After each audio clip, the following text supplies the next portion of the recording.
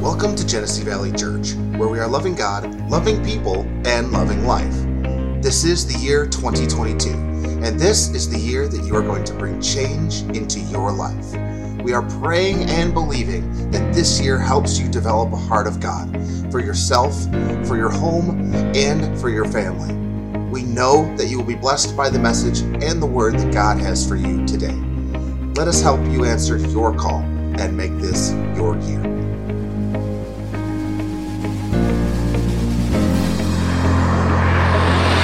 This is a year that I pursue God passionately. This is the year that my marriage gets on fire. This is the year that my home finds harmony. This is the year that I experience financial stability. This is the year that I fulfill the plan of God for my life. Maybe this is the year that I'm going to answer the call. Today, God just put a new message on my heart, and again, it's going to be for the next couple weeks. But this message is simply called Bold Generosity. Bold generosity is in the house of the Lord again. Amen? And again, we'll look at that, and again, I know for some of you, you're like, oh, dear God, it's going to be one of those messages.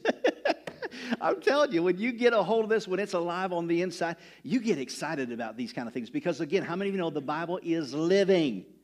It's a living thing, and when it gets on the inside of you, boy, you get excited. So I'm excited about sharing this message with you this morning. But let me ask you the question. Have you ever, I'm sure you've heard the statement. Finish it for me if you know what it is. If it seems too good to be true, it probably is. If it seems too good to be true, it probably is. Has anybody ever been the victim of that before? Oh, my goodness. I know I have. And I pride myself in being frugal and wise and discerning and, being led on the inside. But, I've bought into some of those things before where it seemed too good, and it was. Yeah. What about car salesmen? Does anybody like car salesmen? How many just love a car salesman? I don't see a single hand. That new guy back there, he must be a car salesman. He's got a tie. He kind of looks like a car salesman. I'm not mechanical, and just out of Bible college, I had bought a used car, and I never had bought a used car before. I'd always bought new, simply because I'm just not mechanical. And I'm like, I don't want to buy something that breaks down on me. I need a reliable vehicle. And so it was always one of those things that I just didn't want to buy used. Well, finally, when I got out of Bible college, there was a particular car that I liked, and I found one down in Troy, and I went down there, and I'm looking at it, and I'm asking the dealer questions, and there's some kind of scratching on the inside, but because I'm not mechanical, I didn't know anything, so I asked him some questions. He says, well, it's the tires, and I finally bought it. Well, when I bought it, it was like a lemon. It was one of the most worst experiences that I ever had. And I lost thousands of dollars on this vehicle. But all the while, there was kind of that scratching on the inside. But I didn't know how to really listen to it because I wasn't mechanical. And I just was trusting that the guy that was selling me the car was on the up and up. And since then, I just really have a disdain for car salesmen. Salesmen in general. You know what I'm talking about? In fact, my nephew, he's a car salesman, or used to be rather, over in Oklahoma. And he said to me, when we sell a car, he said, we don't divulge everything that we know. And I said, really? And he says, yeah. He says, we don't owe that to anybody. He said, we just try to get the most money out of them that we can. And he says, and we know what we can do and what we can't do and blah, blah, blah. And so what he was telling me was that they somehow brainwashed them to justify the thinking of it's okay to deceive and lie to the customer. And so that even made me more infuriated. I don't like car salesmen. And so anymore, it's just like, I feel sorry for the salesman that has to deal with me. You know what I mean? Because I'm going to put you through the ringer because doggone it, you ain't going to put something over on me. In fact, my wife, her Yukon, it's a used vehicle, and I feel sorry for that guy. In fact, he was a newbie. He never was a car salesman before. And I thought, oh, dear God, this guy. Put him in good training from the get-go. So anyways, when it comes to vehicles, now that I'm older, I've bought some used vehicles over the years, but I've got a guy. You know what I mean? Anybody have a guy when it comes to certain things? If it comes to needing to make investments or buy something, I got a guy. So I got somebody that I can talk to. You know what I'm talking about? If you got a guy, raise your hand. Okay, yeah, I think we all do. Well, just a few years ago, if you recall, it was during the Kuwaiti War thing, and there was a season where everybody was saying, buy Kuwaiti currency. Anybody remember that? They said, this is the best thing, invest in Kuwaiti currency, and there's going to come a day where it's going to be valuable and worth a lot of money. And so I thought, well, I know a few people that have done that. I'm like, well, maybe I want to do that. And so I got a hold of the accountant guy, that friend of ours, and I said, should I invest in this Kuwaiti money? And he said, no. He said, currency is the lowest and the most risky and the most, the lack of return on anything that you can invest in. Not talking about gold or silver. I'm talking about currency. And he said, yeah. He said, don't do it. So I never did do it. And I had a guy. Thank God that we have a guy to turn to in certain areas. And again, wouldn't it be great just to have a guy to turn to when it comes to the affairs of life? But the reality is that for you and I as a believer, we got a guy. I said, we got a guy. In fact, the Bible says that the Word is alive, and it's actually God speaking to us. It actually says that it's Jesus. And so I begin to learn the voice of God, and I become identified, or I can identify the voice of the Lord speaking to me, the more familiar that I become with the Word of God. I've got a guy. And not only that, the Bible says that if I've received Christ, the Holy Spirit lives in me. And you know what Jesus said about the Holy Spirit? He said He's your comforter. He's your helper. He's your counselor, your teacher. He's your standby. He's your advocate or your attorney. He'll defend you. And He's on the inside of us. So come on, somebody. We've got a guy. We have a guy that we can turn to in all the affairs of our lives. Amen. And I purpose in every situation, I just purpose to lean on the guide inside. Whether it's making a decision, whether it's making a purchase. Again, we can all fall subject to the emotions of things. Anybody ever got caught up in the emotions of a purchase and God's screaming at you, but you can't hear because you're like, I want to buy it. You know what I mean? And so, but I've always purposed to try to follow that leading on the inside, that unction. I've asked Him, Lord, help me set the boundaries. You know how it is when you want to buy something. You've got your budget, but because you really want it, sometimes you'll stretch yourself outside of the budget because you really want to do it. So I'll say, God, help me set the limit. Where's my limit? What can I do? What can I afford? Help me use wisdom in this. Or even when it comes to negotiating. Man, God, give me wisdom. What's my starting bid? How do I operate? Because I've got a guy. Say it with me. I got a guy. Amen. So we've got the person of the Holy Spirit on the inside of us to help us in the affairs of life. But as I said, the topic of our message this morning is beloved. So He's speaking to the church. He said, beloved, above all things, He said, I desire that you prosper in all things and be in health. So we oftentimes have people try to spiritualize that for us and say, well, it's just talking about spiritual things, brother. It's not talking about natural things. But how many of you know that all means all? So all means spiritual, emotional, financial, physical, marital, family. All means all. And He says, I desire, beloved, church, my family. He says, I desire that you prosper in all things and even have health as your soul prospers. So in other words, He's saying as your soul begins to grow in this, you'll find that you have greater success and prosperity in other areas of your life. Amen. He says, I desire it. Now look at what it says here in Psalms chapter 35. Is it okay that we bring this to your attention? I know people get awful squirmish when we talk about these things, but how many of you know that God lavishly loves you? Now, once again, for the sake of just the bare repetition of saying it, the Bible says, Jesus said in the Lord's Prayer that we know of, He says, "Thy will be done on earth as it is in heaven," right? You all familiar with that, right? Even if you're not much of a churchgoer, you probably are familiar with that. Thy will be done on earth as it is in heaven.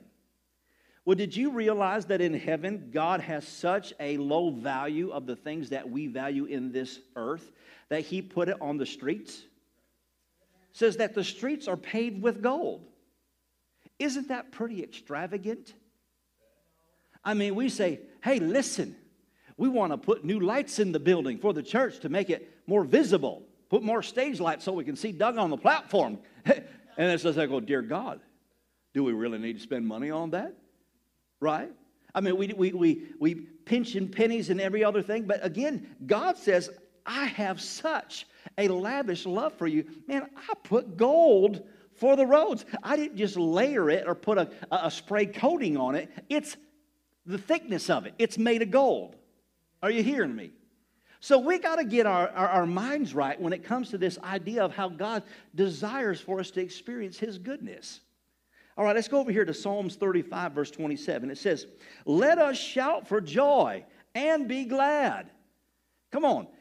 He starts out that saying, let us shout for joy and be glad. Well, he says there must be some kind of posture, attitude, countenance about us for something that he's getting ready to say. In fact, he's saying this. He says, when it comes to giving time in the church, shout for joy and be glad. But once again, we say it's giving time, and people say, oh, it's the funeral service time of the church. You know, everybody gets somber and quiet, right? Like, who died? Well, Jesus did. That way you can have joy. Amen. All right, so it goes on to say, let them shout for joy and be glad, who favors my righteous cause, and let them say continually, let the Lord be magnified. Now say it with me. Who has pleasure in the prosperity of His servants. God delights in the prosperity of His servants. Now, I don't know how you categorize yourself, but just looking at that verse, I'm signing up to be a servant. Amen. Because God delights in my prosperity. Amen. Is that offending anybody right now? Because this is God's word, right? He delights in your prospering. Now, let me break that down for you just a little bit so that you can see it a little bit more clearly. It says, for those who favor His righteous cause. This is who He delights in the prosperity of. Who favor His righteous cause. Well, let's break that down a little bit. That word favor means this. It means to desire, to have pleasure in doing, or willing to do. Righteous means rightness, a covenant-keeping God, or normal. Did you hear that last part? Normal. There is a normal way of living as a believer that God delights in your prosperity. How many of you know there's a lot of Christians today, and they're Christian people, they love God, but their normal is just barely getting by and struggling and saying, well, I'm doing it for the glory of God. How many of you know that's not the heart of God? It's not. I mean, if you saw my kids come to church and their jeans are up to their ankles, they're wearing flood pants, you know, and their shirts got holes in them, and their hair looks greasy and nappy and just look horrible, what would you think of me as a father? You'd be like, hey, Pastor, have you seen your kids? They're not looking real good. Go buy them some pants that fit them, right? Well, if I as a dad take care of my kids, how much more does our Heavenly Father want us to succeed and have what we have need of? Amen?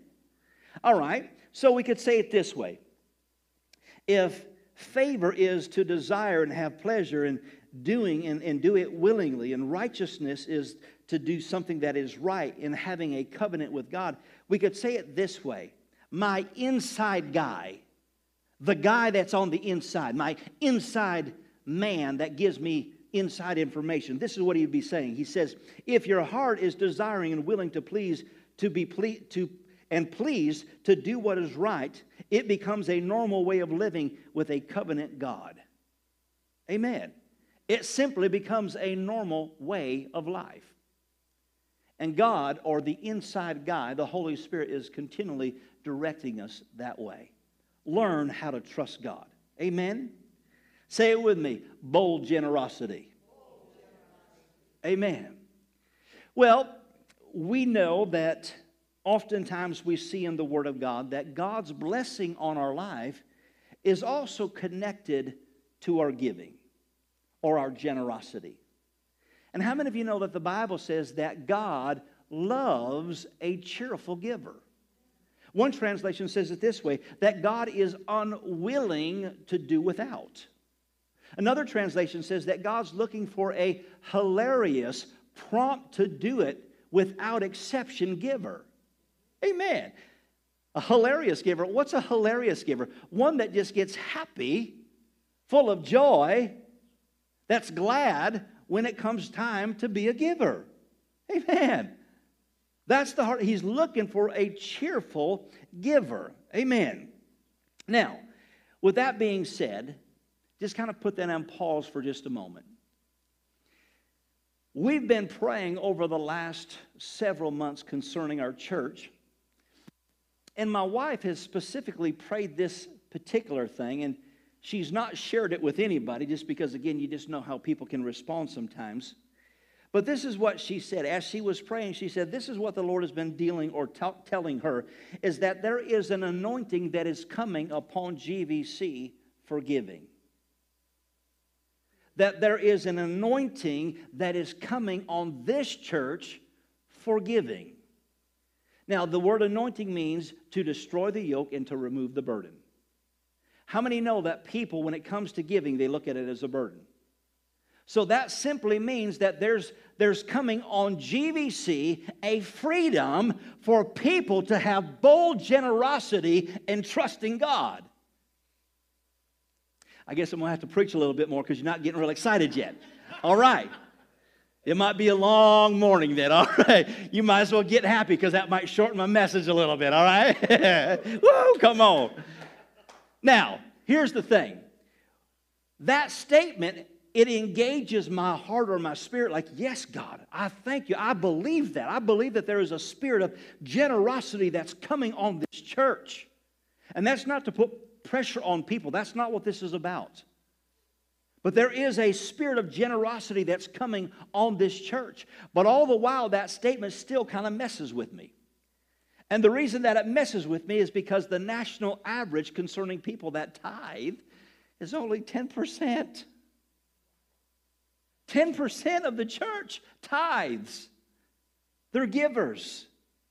And so that messes with your head to say, okay, God, that's going to be a miracle. Praise God. It's going to take God moving in the midst of His people. But here's what we have to understand. That prosperity that God delights is connected, or I should say it this way, the prosperity that God desires for us to experience in our life is directly connected to our giving, toward our generosity. And I'll make this statement. This is a little bit earlier than I wanted to make the statement, but I'll go as far as to say this. How many of you believe that God's moving in these days? How many of you believe that Jesus is coming real soon? All right. If this is the hour that Jesus is coming, then that automatically means that there has to be a move in the hearts of generosity in the people of God. And I'll let you chew on that for a little minute, and I'll come back and talk about it. But you cannot have one without the other. If Jesus is coming, then bold generosity is coming to the church. Amen? Wow. You all a rough crowd this morning. Praise the Lord. Amen. All right. Well, let me say this. Let me kind of challenge you in this line of thinking. Because when it comes to the aspect of tithing and giving, one of the things that oftentimes people will argue is they'll say that when it comes to giving, giving is under the law. And that's not the case. In fact, Abraham was the one that engaged or instituted the principle of the tithe, but he actually instituted that principle, or that spiritual law, if you will, 400 and some years before the law was ever given. But now, just to define the two, just to kind of help you understand some things, over in Galatians, the Bible starts to make reference to the law or the covenant that we have with God. He goes on to say this. He says, listen, if you're going to be saved or have a relationship with God by the law, he says you're going to have to keep all the law. He says that's how you're going to have to live your life. But that already proved futile for us, because how many of you understand we cannot keep the law perfectly in our lives? That's why we need Jesus.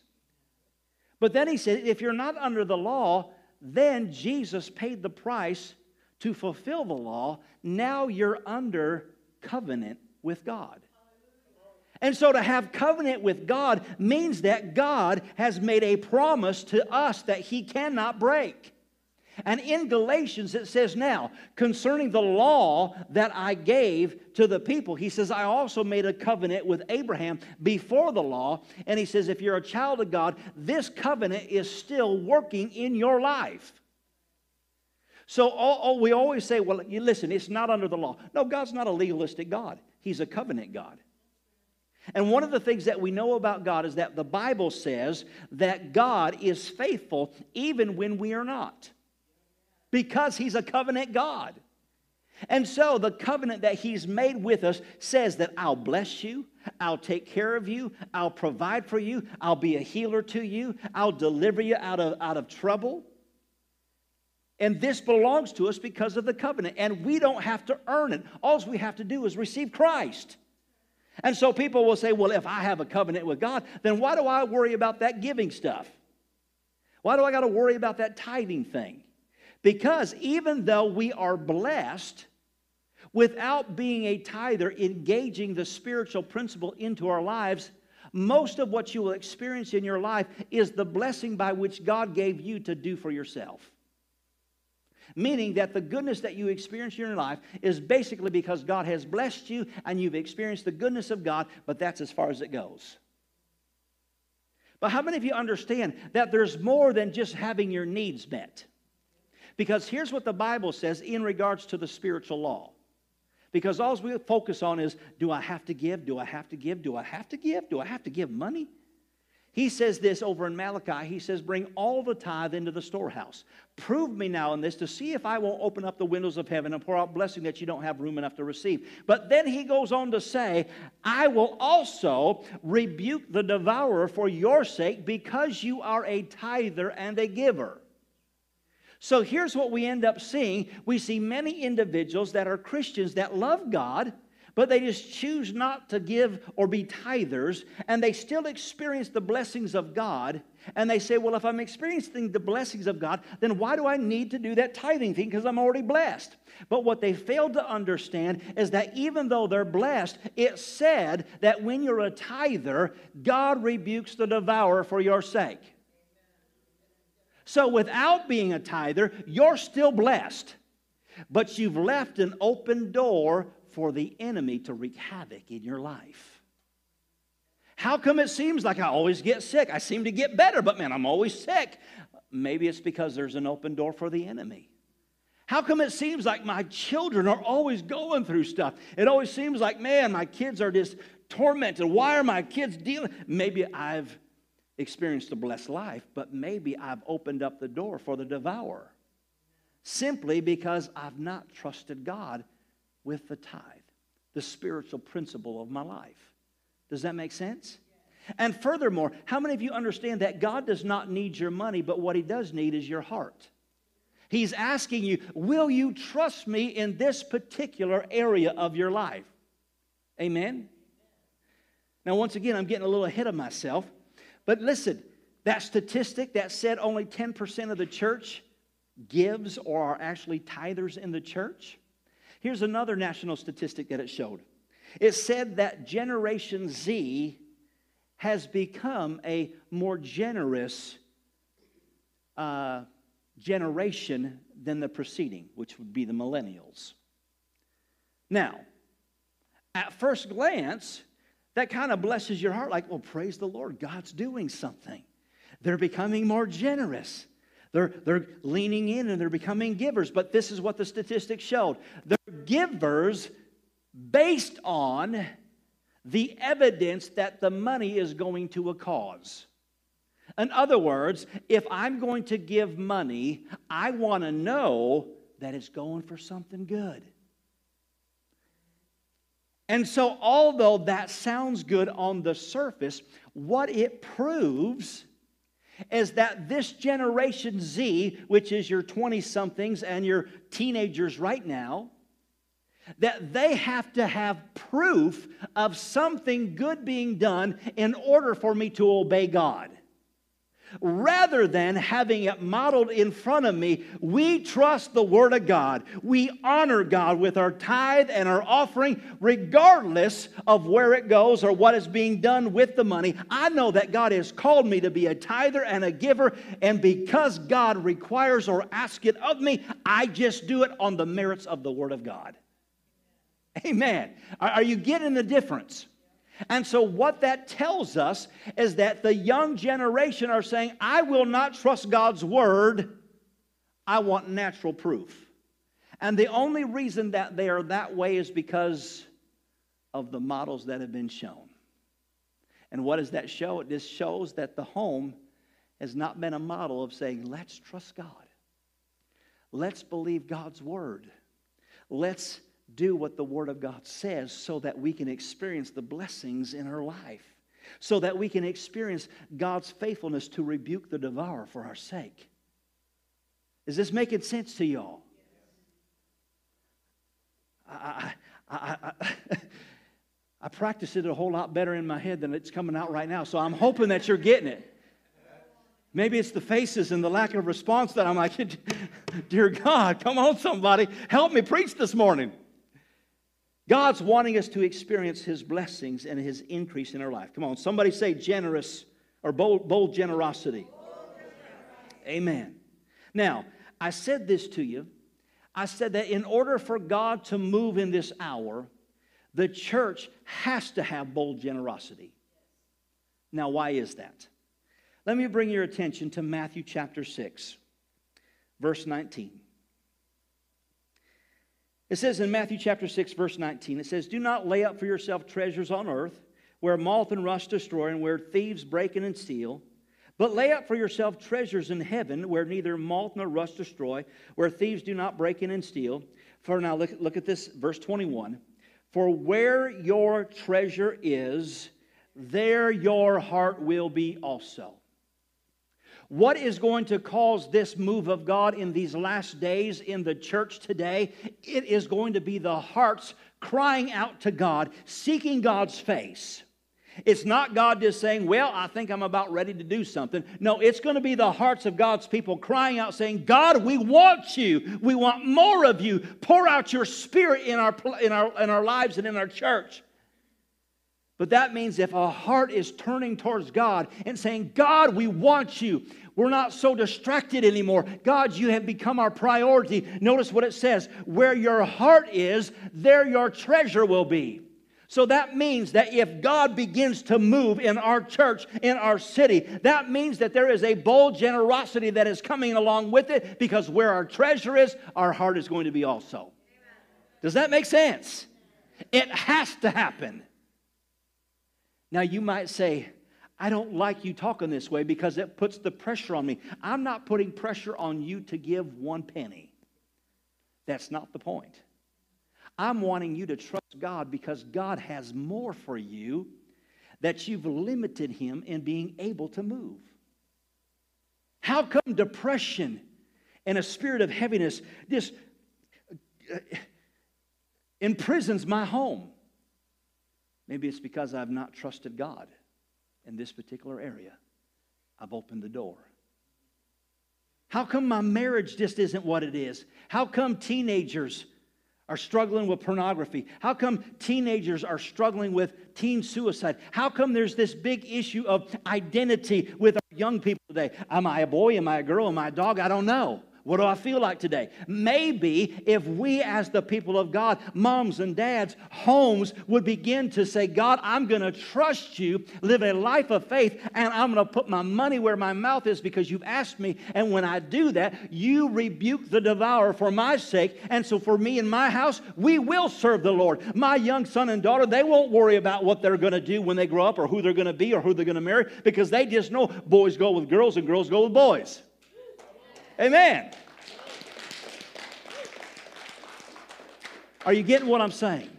God desires for us to come to a place of trusting Him. And you might say, are you buying God's grace? No. God's saying, I know that this is one of the biggest areas that people struggle with in the body of Christ. Therefore, this is the thing that I'm going to test your faith on. Amen? Say it with me. Bold generosity. We're going to close the door. Amen? As I said, bold generosity. When I say that, just those words, and I chose those words specifically, bold generosity, because that invokes your thinking to say, oh dear God, that must mean I'm expected to give real big. Bold generosity is not in the amount of the money. It's in the heart of the giving. If you've never given and you feel prompted in your heart to give $1 and you obey that, that's bold generosity. And let me just let you off the hook. If you feel like God is going to ask you to do some huge, impossible thing, that's not God. He leads you in your faith. So therefore, it might start out with $1. It might go to $5. It might go, just dare to believe and trust me in the tithe. And how many of you know that God's fair when it comes to this giving principle? He didn't say it's based on your income. He said it's just 10%. So you can be a millionaire and it's still 10%. You can be on food stamps and it's still 10%. It's fair to everybody. Amen? Because God's wanting you to learn how to trust Him. Let me just close this out by just sharing a few stories with you to help you understand in regards to God's faithfulness. I said to you that it's not the amount. When I was in Bible college, I remember going to Exaltation. It was during the middle of the week, and it was on Tuesdays and Thursdays. And as I began to get ready for the day, I remember looking in my wallet and saying, there's no money in my wallet. Okay, that's no worries. I guess I just don't get a coffee today. Well, as I'm sitting there in Exaltation, I'm sitting on the front row, and I look over to this guy down a couple seats down from me. And the Lord said to me, give him what's in your wallet. And I said, God, I don't have anything in my wallet. And I heard this in my spirit again. He says, give him what's in your wallet. I said, God, I don't have anything in my wallet. I checked this morning. There's nothing in my wallet. And a third time, the Lord said to me, give him what's in your wallet. And so finally, man, out of just frustration, like, God, I'm going to show you. I pulled out my wallet, opened it up, and I'm like, there's $5 there. And then I started getting self-conscious. I said, yeah, but God, I said, it's only $5. What's He going to do with $5? He never said give it again. But all the while I'm wrestling. It's like only $5, God. But finally, after Exaltation, I went over to him and I said, you know what? I said, this isn't a whole lot of money. I said, but I said, God said, give you what's in my wallet. I said, God said, give you what's in my wallet. And so I'm giving you my $5. Now here's the thing. He could have been believing God for $5. He could have been saying, God, I just want some lunch today. And because I obeyed God. But how many of you understand it took bold generosity to get my $5 over to him? It wasn't in an amount. Praise the Lord. Once again, when you think about just the goodness and the generosity of God, you know, you'll begin to find that as God begins to move on your heart, and in these days and these hours in which we're living, there are going to be things that look a little bit different in the church. There's going to be things that just are out of the norm of what you're experienced before. and it's just a challenging of your faith. I'll give you an example. Our pastors one time, it was on a Wednesday night, so this wasn't on a Sunday morning where you got new people, that just maybe you think, oh, that was kind of weird. This was on a Wednesday where you got the faithful bunch, the ones that have been in church for a long time. And so as he's taking up the offering on that particular Wednesday night, he's got one of the buckets in his hands, and he says, the Lord's been telling me this, and he says, there's a miracle in this bucket, and he throws the bucket across the front, lands on the floor, standing up, and that's all he said. But in the midst of that, there were several people that jumped up, ran over to the bucket, and put an offering in it. Every single person that put an offering in that bucket started calling the office that week and saying, my business has just exploded. I got a new client. I got a new job. I got a promotion. Amen. Now, once again, you might say, that's the weirdest thing. But when there is bold generosity and an anointing to give, God just might stir some strange-looking things. But He's looking to do something. Amen. Once again, when I was in Bible college, we were in what we called prayer school that particular day. It was after the school, and they would always have segments or quarters where tuition was due. And then they would give you this grace period, and at the end of the grace period, if you did not pay your tuition, you couldn't go back to classes. And so we're there about 400 students in prayer school. And on this particular day, there were several students that were unable to go to class. There was nearly $100,000 that had not come in or that was past due for these students to go back to class. And so we said, well, why don't we just pray about that lack of money? And so we just began to pray as a student body. Thank you that God, you're sending provision. Money's coming in. Students are going back to school. And then after that, one of the singers came up on the platform. She said, I just hear this in my spirit. Now, again, this is Rhema Bible College. And so she said, this is what I hear. Money cometh to Rhema Bible Training Center. Money cometh to Rhema Bible Church. Money cometh to Kenneth Hagin Ministries. Money cometh to me. And then the musicians picked up on that and played a little bit of a ditty. And the whole congregation of students began to sing this. Money cometh to Rhema Bible Training Center. Money cometh to Rhema Bible Church. Money cometh to Kenneth Hagin Ministries. Money cometh to me. Whoa! And we sang that for about 15 minutes. And every time that we sang it, it got louder. And every time we sang it, the praise got more radical. And it got so radical to where the place was just ablaze with the glory of God. The next day we came to class.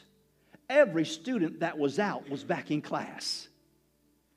The administration office had said, we've never seen anything like this before.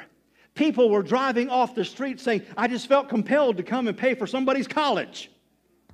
And every student, over or nearly $100,000, came in that afternoon before business day closed because we believed and had bold generosity. Amen.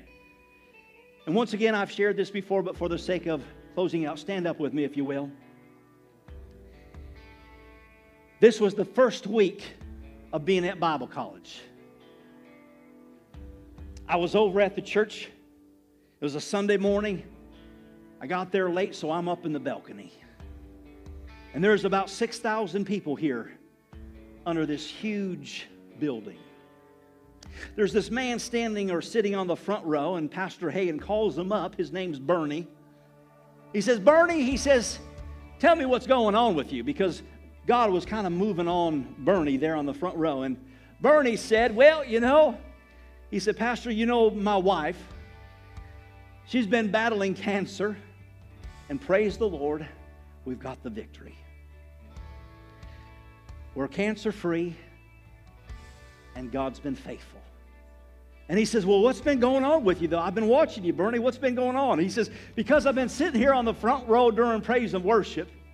And he says, even though that God has ministered health and healing to my wife's body, and she's clear from cancer, he said, now, as I'm sitting there on the front row, the devil's saying to me, but you know the amount of money that you owe for the bills that are past due. And the one is 20-some thousand just by itself. And he said, I started saying, well, devil, if God is good enough to heal my wife, He's good enough to pay the bill. And he starts laughing hysterically on the platform. And he laughs so much that he falls down And the power of God is just all over them. So we start shouting with them, but all of a sudden, one person starts running down to the front, throws money up on the platform. And then it just seems like people from everywhere are running to the platform, throwing money. And Bernie was a big, big man. And there was so much money on Bernie that you could no longer see Bernie. And in the matter of 30 seconds, the bills that were due were paid in the house of God because people were moved with bold generosity. Amen. I'm telling you, that's coming on the house of God in this hour, in this day. Not to where we're fretting and worrying about how, but no, we just step out and say, God, you are faithful. I trust you. And God, I'm asking and believing you to deliver my children, my teenager, fix my marriage, take this pain, heal my body, fill my church. Amen. Do you believe that God can use you in this hour? Are you ready just to say, God, I'm tired of being afraid concerning this money thing, and I'm going to trust you because, God, you're faithful to your word. Amen. The last thing I'll say before I pray, please hear me. This is not about raising money for church. This is not a talk about paying bills.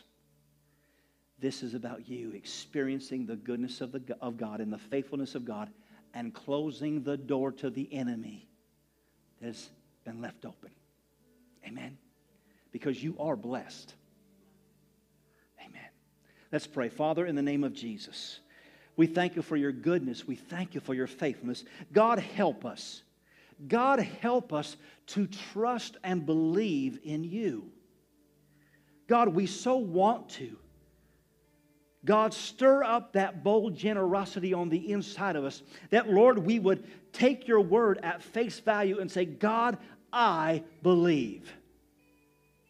And God, we declare that there is a move of God hitting this church that is going to sweep across this county, across this city. And God, you are going to do a mighty work in this hour, this year, in this church, in these people, because we have bold faith in you. In Jesus' name.